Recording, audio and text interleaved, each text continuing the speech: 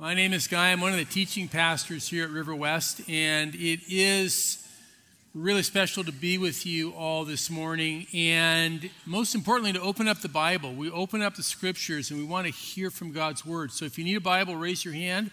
An usher will come, give you a Bible, and when you get that Bible, open up to the Gospel of Luke chapter 10. This morning, I want to share with you the power and the glory of the gospel of Jesus Christ.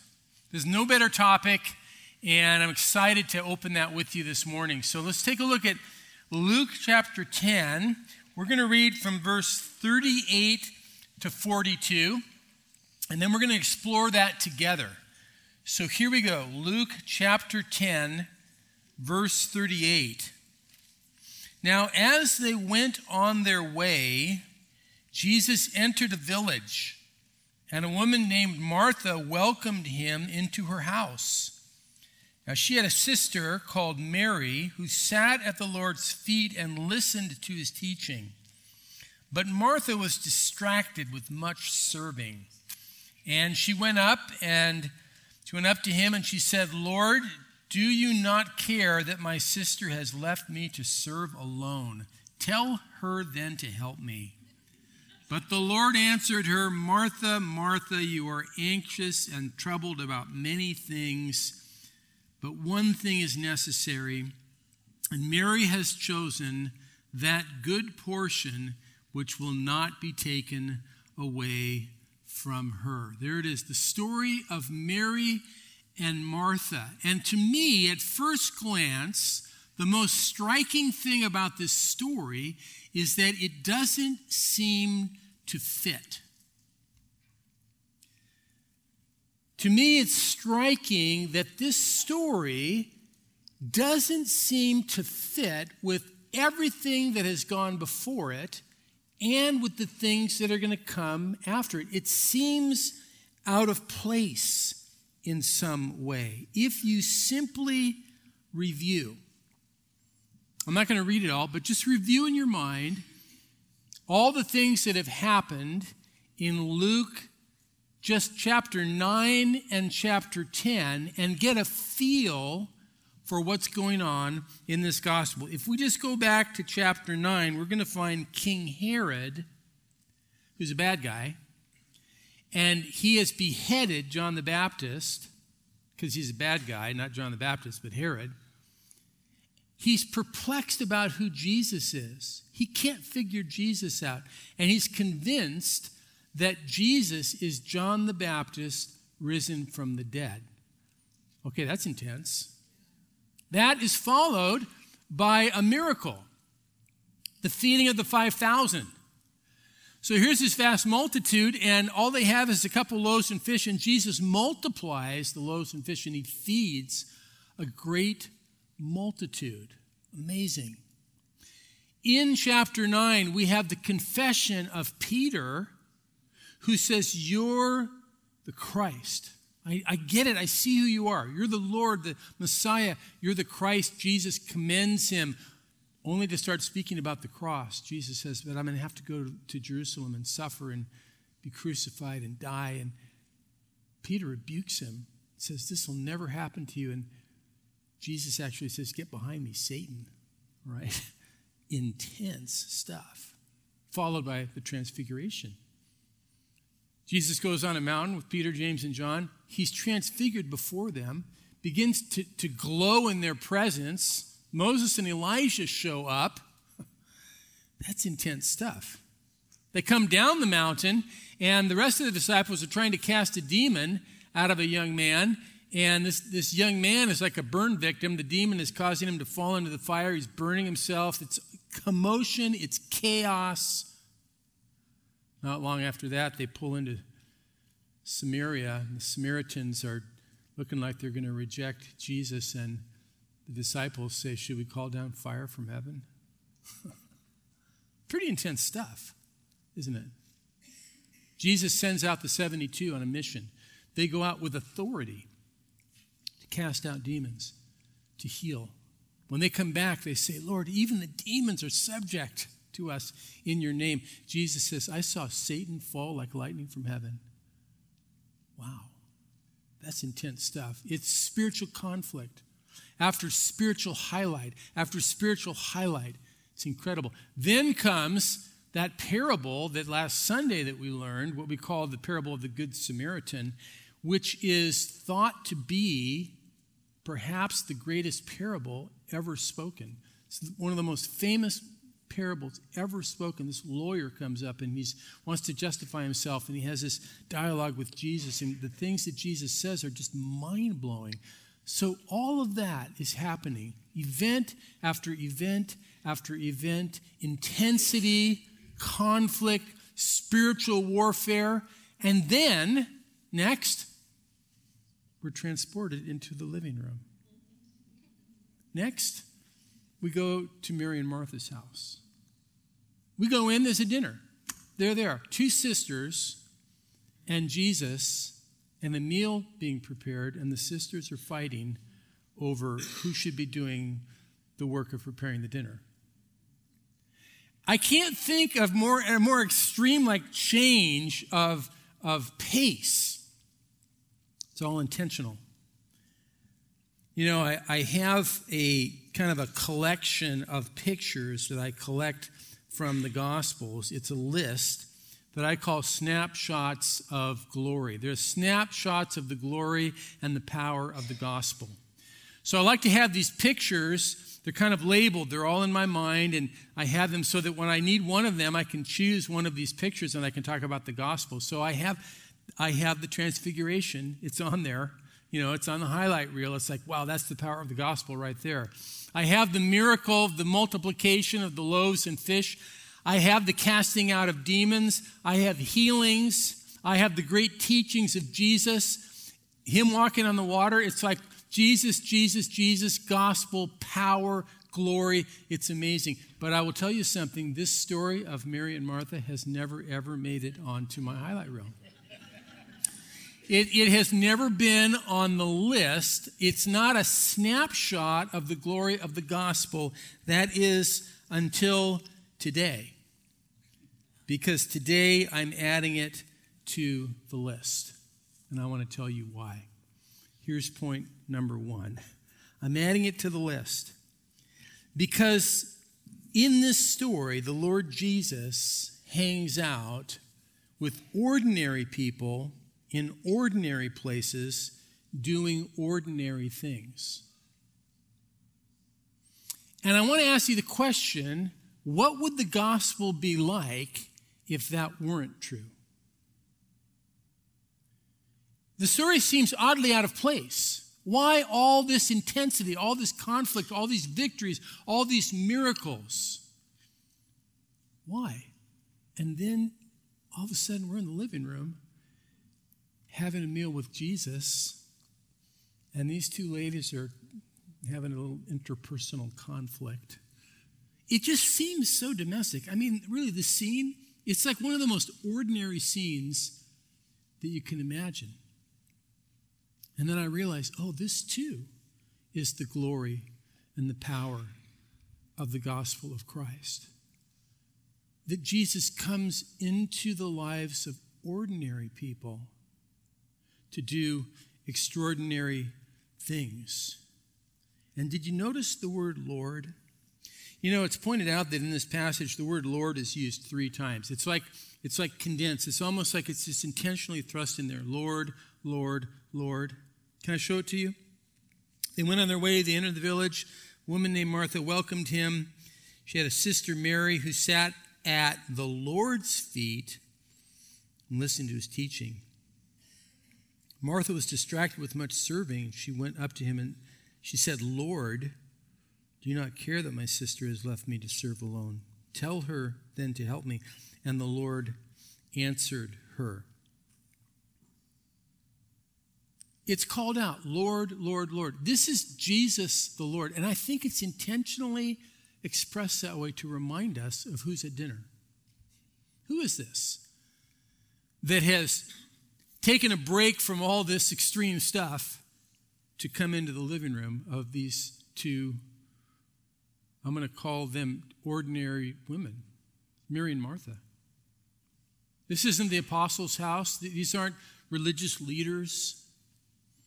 For Jesus to go into the home of these two women and to join them for a meal would be very unusual in that culture for Jesus, the rabbi, to do that. And so he's honoring them, but we say, well, wait, who are these women? They seem to be ordinary in the vast scope of things. And who is it who is in the living room at an ordinary meal with these ordinary women? And the answer is, it's the Lord Jesus Christ. And we're reminded, when we hear the word Lord, we're reminded of all of the other stories. We're reminded that this is the Lord Jesus who calmed the storm. This is the Lord Jesus who multiplied the loaves. This is the Lord Jesus who has power and authority over demons. This is the Lord Jesus who healed the sick and walked on the water. This is the Lord Jesus who was on the Mount of Transfiguration, and he glowed like the sun in glory as a foreshadowing of his resurrection. That Lord Jesus stepped into the living room to have a meal with ordinary people in an ordinary place and doing ordinary things. Isn't that amazing? I mean, why is it here? Is the story out of place? Maybe not. So now as we go back and we think more about the Gospel of Luke, so if you go end to end in the Gospel of Luke, all of a sudden you realize, oh, Luke has been making this point the whole time. The gospel comes to ordinary people, the shepherds. There they are, just ordinary shepherds. They're out in their field. They're watching their flock by night. It's so cool. And the angels appear to them, singing in glory.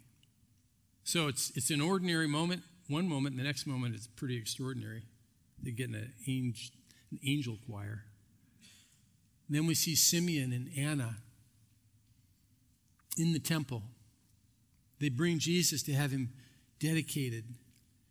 And Simeon takes up Jesus. Who's Simeon? Who's that guy? We don't know, really. I mean, he's just some guy. Okay, he seemed to be a prophet. I mean, he had a prophecy and stuff, but that's it. We don't know much more about him. He just shows up, and then you realize, oh, this is the way the Gospel of Luke goes. It's all these ordinary lives that are intersecting with the life and the gospel of Jesus. That's the way the gospel ends. In one of my favorite stories in the Bible, on Easter Sunday, Jesus shows up and begins to walk with the two disciples on the way to Emmaus. Remember? Cleopas and his buddy. What's his buddy's name? Nobody knows. Nobody knows. Somebody gave me a T-shirt and it said, "I'm with Cleopas," and it had a thing, because they know it's one of my favorite stories. I'm with Cleopas. Who? Who's Cleopas? Who are you? I don't know. How did they make it into the Bible? How did they get in here? Why did Jesus show up and walk the road to Emmaus with these guys? Here's the way the gospel sends us off. If you look at Luke in chapter 24, let's look at verse 28. So Jesus is walking, and they don't realize who it is. They don't know that it's Jesus. Luke 24:28, so they drew near to the village to which they were going, and he acted as if he were going further. But they urged him strongly, saying, "Stay with us, for it is toward evening, and the day is now far spent." So he went in to stay with them. When he was at table with them, he took the bread and blessed and broke it and gave it to them. And their eyes were opened, and they recognized him, and he vanished from their sight. And they said to each other, "Did not our hearts burn within us while he talked to us on the road and while he opened the scriptures to us?" Oh, it's that same theme. Once again, post-resurrection, Jesus shows up with the ordinary guys. The guys who were leaving town. They were leaving Jerusalem like, we're out of here, it's over. Jesus shows up with them. What does he do? He goes to an ordinary place. They go to an inn, and they sit down to have a meal. And Jesus shows up, and Jesus is sharing the meal. And this, too, is the glory of the gospel. Jesus hangs out with us, the ordinary. Jesus speaks to us there. I can tell you that some of the most extraordinary moments in my Christian life have been in very ordinary places. Not in church services, not on a mountaintop high at a retreat, but just in the most ordinary times and places, driving in my car, in traffic, driving in my car. And the Lord speaks a word. And I can tell you time and place where the Lord has spoken a dramatic word to me unexpectedly in the most ordinary of situations. Life-changing word. My front porch. Just sitting there, just thinking. And just all of a sudden, the Lord just speaks in powerful ways. Pastor Nopum, he said, the Lord spoke to me. And then he paused. He said, Pastor, is it okay if I say it like that in your church, that the Lord spoke to me? Because some churches, they don't like to hear that the Lord spoke. And I'm like, it's okay here. It's okay here.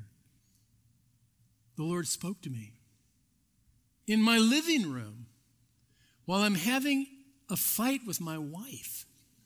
It happened one time. One time. I mean, just an ordinary moment in a marriage, in a home, in an ordinary place, in a living room, and there's friction and there's tension, and the Lord speaks to my heart and says, it's going to be okay. You're going to be okay. Your marriage is going to be okay.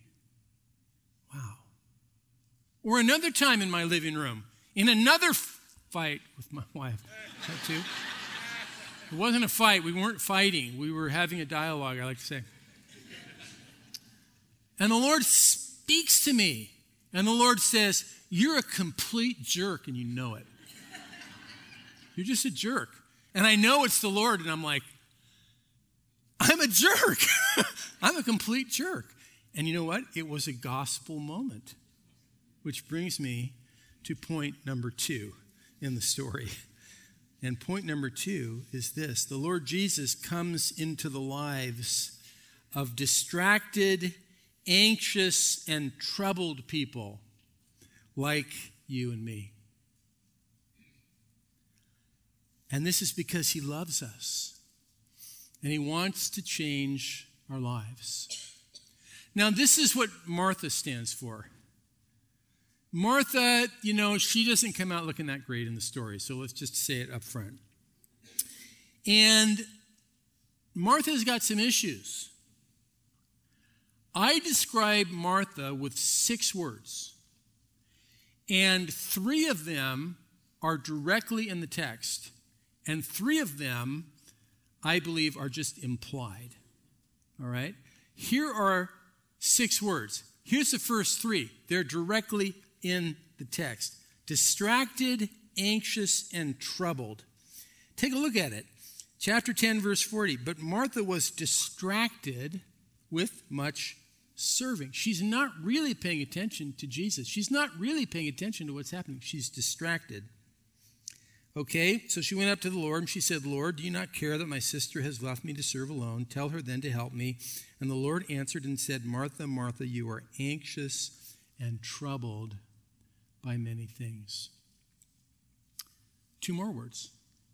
Anxious and troubled. That's a description directly in the text of Martha. But to those 3 words, I'm adding 3 more. These are the next 3 words. Irritable, demanding, and aggressive. Now, I'm not making it up. You have to put yourself in the story. Just think about it, because I guess we have to think tone of voice a little bit, don't we, when we read this story? Okay, so she's distracted by serving. She goes up to Jesus and she says, Lord, do you not care that my sister has left me to serve alone? Can we just do the voice on that?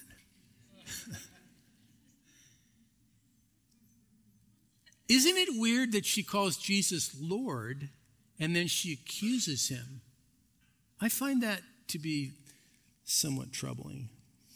Lord, don't you care that my sister has left me to serve alone? Tell her then to help me.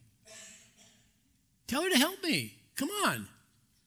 I'm putting it in the category of irritable and demanding and aggressive. I'm just saying. I see it this way. And Jesus is there in her living room.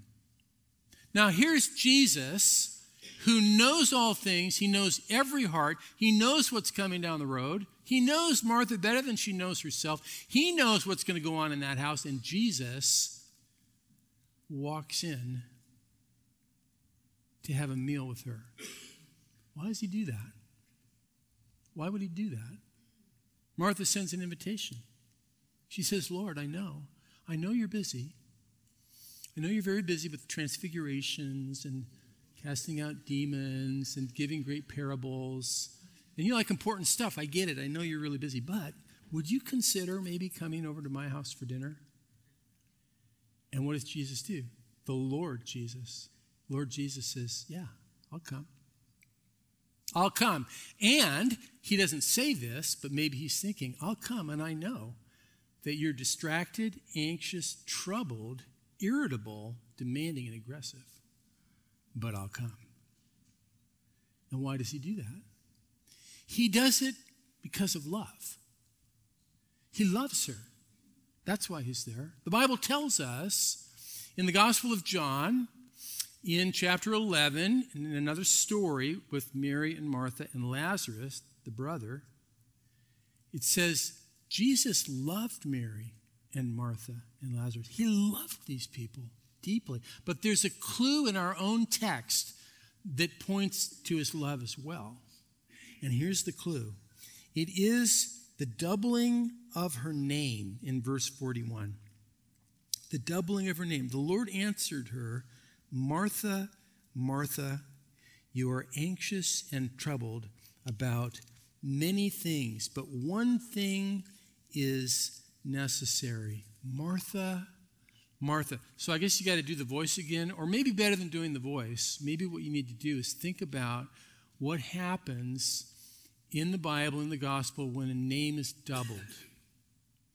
When the name is doubled, it's a sign of deep passion, of a heart fully engaged. You can find it in Luke 13 and in verse 34. Think about this one. Jesus says, he looks at the city of Jerusalem. He says, "O Jerusalem, Jerusalem, the city that kills the prophets and stones those who are sent to it.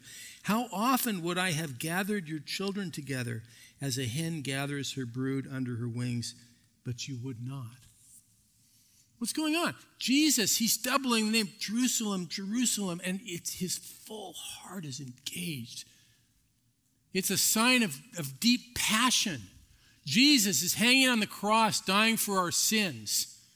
And he looks up to heaven, he says, my God, why have you forsaken me?" I mean, this is intense, focused, passionate speech. Take all of that and let's bring it back now into the living room. Let's bring it right back into the scene and hear Jesus as he says, Martha, Martha.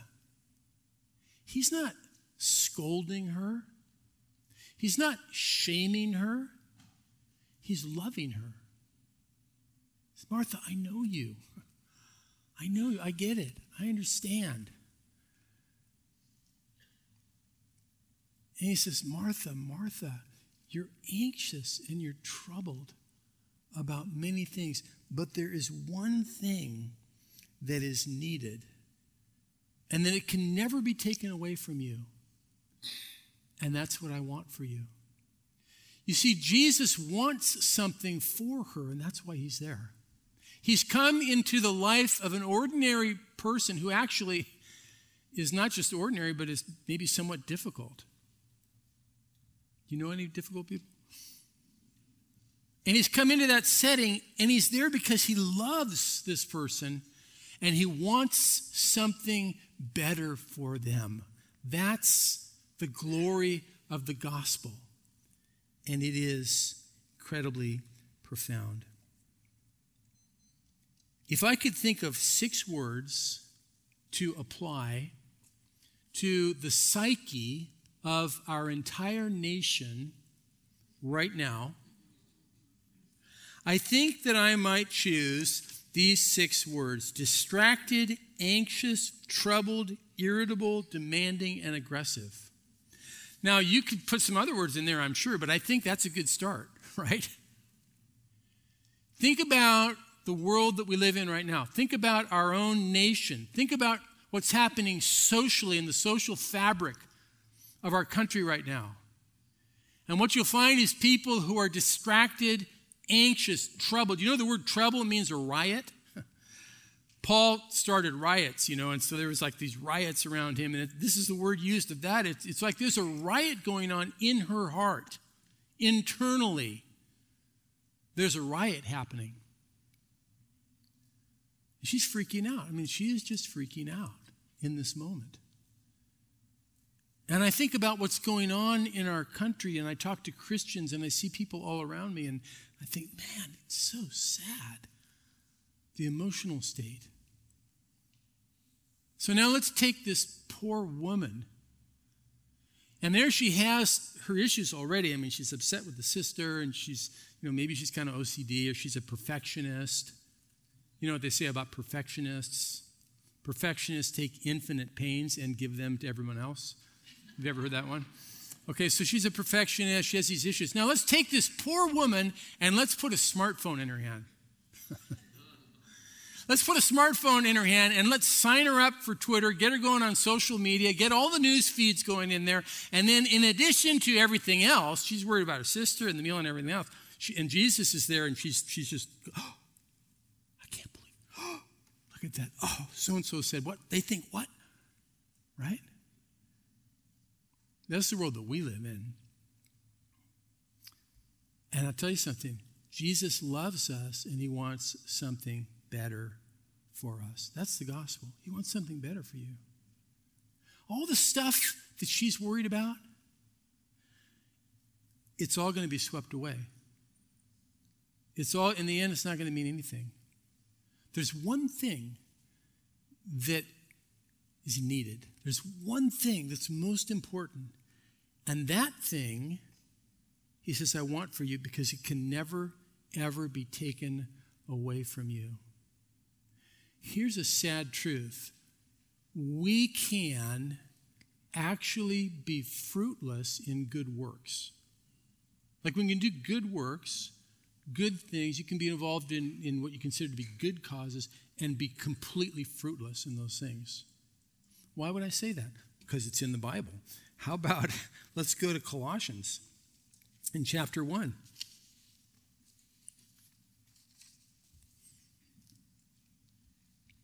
Colossians chapter 1 and verse 9. And so from the day we heard, we have not ceased to pray for you, asking that you may be filled with the knowledge of his will in all spiritual wisdom and understanding, so as to walk in a manner worthy of the Lord, fully pleasing to him, bearing fruit in every good work. Paul says, we're praying for you that you might actually know God's will in a spiritual level, that you can understand what God is doing, what God wants to do, because that's the only way you can actually bear fruit in your good works and works. So, and I would imply also, therefore, that you can do good works and not bear any fruit. See, the problem with Martha is not that she's the active one and Mary is the quiet, contemplative one.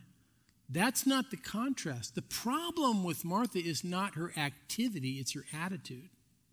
That's her problem.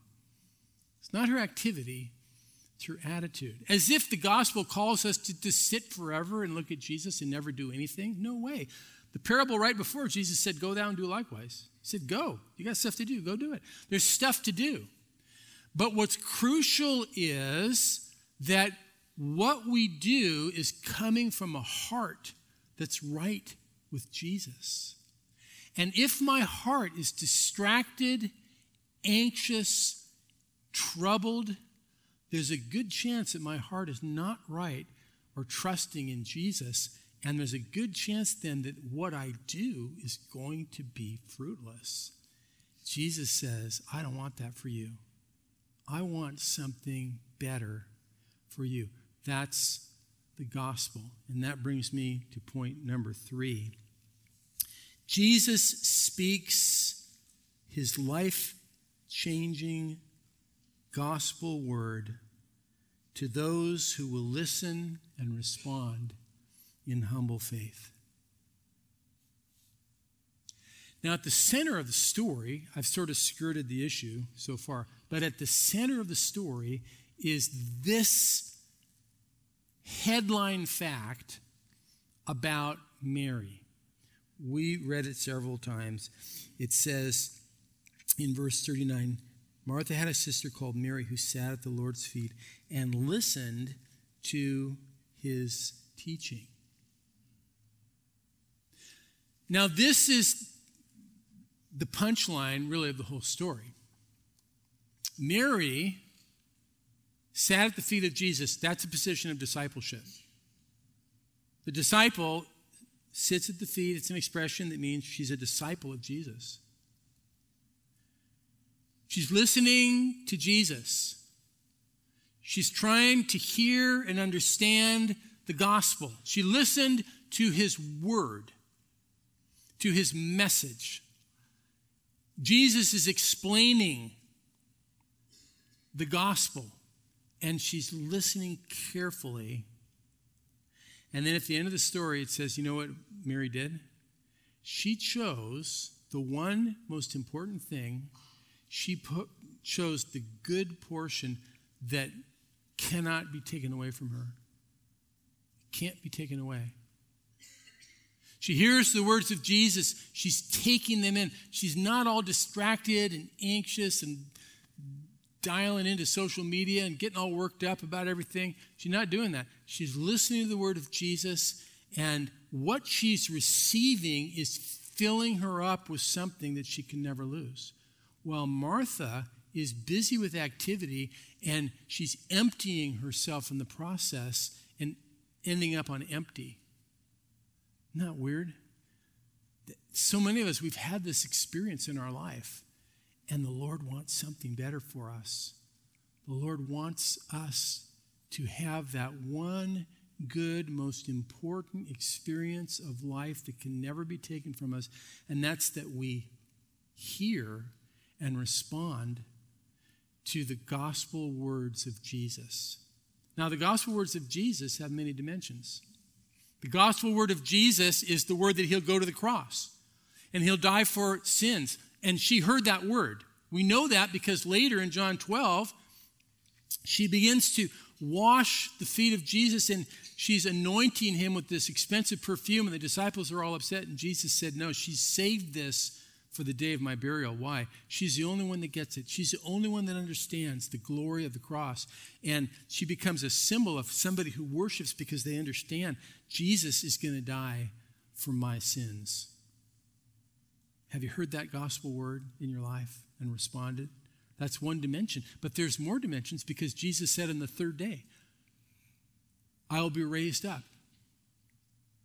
King of kings, Lord of lords, with the mission, pouring out the Holy Spirit. God has come to fill our lives, now forgiven, filled with the Spirit, to empower us to do something in this world. That's the gospel word too. There's many dimensions to the word of the gospel. But here's the key. Will we be the kind of men and women who listen humbly to this gospel word of Jesus and put our trust in him and follow him? That's the key question that is before us. And it's been that way throughout the whole Gospel of Luke. This theme of hearing God's word in the gospel and humbly responding to it in faith has pervaded this gospel. So you find it all the way back in Luke chapter 1, when the angel comes to Mary and lets her know that she's going to have Jesus. She's going to give birth to Jesus. It's going to be a miracle. And Mary is, kind of like can't really figure out exactly what's happening. But here's what Mary says, and it's so important. The angel says, nothing will be impossible with God. Verse 38, Mary said, behold, I am the servant of the Lord. Let it be to me according to your word. Well, that sets the direction of this gospel. Let it be to me according to the gospel word of promise. Now, so many chapters later, here's Mary, this ordinary follower of Jesus in an ordinary place, doing an ordinary thing in the house, in the living room, but she's listening to Jesus, and it's as if Mary is saying, let it be to me according to your word. And Jesus says, that will never be taken away from you. That's going to fill you up instead of emptying you. That's what I want for you. You find the same truth in the Mount of Transfiguration. Remember what happened on the Mount of Transfiguration? They see Jesus transformed. There's Moses and Elijah, and it's all very theological and deep and mysterious. And something happens in this passage. Here we go. Let's take a look at chapter 9, verse 33. The men are parting from him. Peter said to Jesus, Master, it's good for us that we are here. Let us make 3 tents, one for you, one for Moses and Elijah. He didn't even know what he was talking about, it says. As he was saying these things, a cloud came over and overshadowed them, just like Mount Sinai. They were afraid. They entered the cloud, and a voice came out of the cloud saying, This is my son, my chosen one. Listen to him. Listen to him. I mean, that's the point. That's the whole point of the thing. Just listen to Jesus. And who's doing it? Mary. Mary's doing it. She's doing it in the living room. She's just listening to Jesus. How powerful is this? This is what Jesus wants for our lives. And it's the best thing. It can never be taken from us. So here's what we need to do. Let me give you some practical takeaways from all of this. First, calm the storm within. Calm the storm within. Because there's a storm or a riot or anxiety or distraction, trouble or irritability, calm the storm within. How do you do that? The Bible tells us, Philippians 4:6, be anxious for nothing, but in everything, through prayer with thanksgiving, make your requests known unto God. Come to God. Take all that anxiety. Drop it off at his doorstep. Lord, this belongs to you. This is bigger than I can handle. So calm the storm within through prayer, bringing your burdens to God. And the second thing you do is you pray the words of the gospel. Pray the words of the gospel. What in the world does that mean? Well, it means as we read through the Gospel of Luke, for instance, and we're taking a long time to do it, and that's good because it gives us plenty of time to pray. You can go back. You can read, oh, look, there's just a few verses from the sermon this week. I can go back and read that, and I can talk to God about what God said to me. That's praying the words of the gospel. Talk to God about what God said to me in his word, in the Bible. So I go through a story like this, and I'm like, Lord, help me to understand this story. Lord, help me to see the gospel in this story. Lord, help me to know who I am in this story. Lord, help me to know who you are in this story. Lord, open my eyes on a spiritual level to understand these things, because that's the one thing that matters most. And it can never be taken away from me. Pray the words of the gospel. And as you pray through the gospel, the Lord begins to transform your life. Listen for the application of gospel truth in your life. As you pray, listen for the application of gospel truth in your life. So when God speaks to us, God doesn't just say random stuff. What God does is he applies the truth of the gospel to our situation. That's the way the Holy Spirit works. He's going to apply the truth of the gospel to your situation. And it's powerful when that happens. I love our brothers and sisters in Myanmar, in No Pum's ministry, because they are so tuned in to hearing the word of truth and then letting the Holy Spirit say, this is how I want you to apply it in your life. so that we hear amazing testimonies. A young lady named Moe Noe, who came to the boarding home as a young girl, as a Buddhist, dead set against the gospel, argued with Christians, was irritable and troubled for many years, but she kept hearing the words of Jesus, and finally she came to sit at the feet of Jesus, and God got a hold of her life and changed her life dramatically through the power of the gospel. And she wrote a testimony, and she said, "Now I see that I was so prideful. I was arrogant and selfish, but the Lord forgave me of all of that, and he's changed me to a different person." And now she's gone to Rakhine State, one of the most dangerous places in the world, in the name of Jesus, to plant a new boarding home. Why? Because Jesus told her to. It's an application of the gospel, right? It's an application. The Lord speaks to us and says, do this.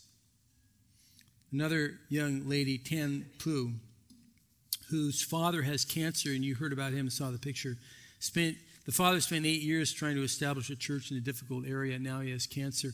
And this daughter, who was going to go off and kind of have some kind of a business career, was at an LTS training, and the Holy Spirit spoke to her and said, go and take up your father's work. It's an application of the gospel. And she said yes to the Lord. Is she empty because of that? No, she's full because of it. It's amazing. But what about us? You say, well, I'm not, going to go to Rakhine State. What am I going to do, right? You're listening for the Lord. I'm in my living room having a dispute, an argument, a talk, a dialogue with my wife, and the Holy Spirit speaks to me and says, your marriage is going to be okay, but you need to humble yourself and be the loving husband that I've called you to be, and you can do this. It's an application of the gospel to a specific moment. Are you listening for that? Listen for that. And finally, when you call Jesus Lord, you need to mean it. You need to mean it. Mary is a case study. Lord, don't you care that my sister is not helping? She's leaving me to do all the work. Lord, did you not notice? Are you so obtuse that you don't even see what's happening in front of your own eyes? What is the matter with you, Lord? I'm adding a few words. Lord, and you are the Lord, by the way, but I want you to go over right now and tell her what to do. You know what I'm saying? It's like, wait a minute. We can't call Jesus Lord and still be the boss. It doesn't work that way, right? So when we call Jesus Lord, then we want to sincerely say, Lord, I'm looking to you for your direction. And as we let him be Lord, and we listen to his word of gospel truth, and we focus on what he wants us to do, to be loving in Jesus' name, something fills us that can never be taken away. The gift of salvation through faith in Christ, the gift of forgiveness through faith in Christ, the gift of the Holy Spirit through faith in Christ. That's what Jesus wants for us. And all of that I see in this passage now, and so now I'm adding it to my pile of pictures of gospel glory and power, and I'm so thankful to do that. Would you pray with me? Thank you, Lord, for incredible pictures of the love and grace and wisdom of Jesus Christ, our Lord. And Lord, we come to you with humble hearts, picking on Martha, but really we're just looking in the mirror because you know our hearts, Lord. You know our anxiety, our distraction, our trouble, our irritation. And so, Lord, thank you that you love us and you come to us in this state with the promise of transformation. But Lord, please help us, Lord. Help us to be those like Mary who would sit at your feet, listen to your gospel truth, be changed by it, Lord. Please help us because we want that, Lord. We're tired of being empty. We're tired of being angry. We're tired of pointing the finger at everybody and saying, what the heck are they doing, Lord? And I just pray, Lord, that instead of that, we might be filled to overflowing with the grace of Christ through the gospel. We love you, Lord. And we pray in Jesus' name. Amen.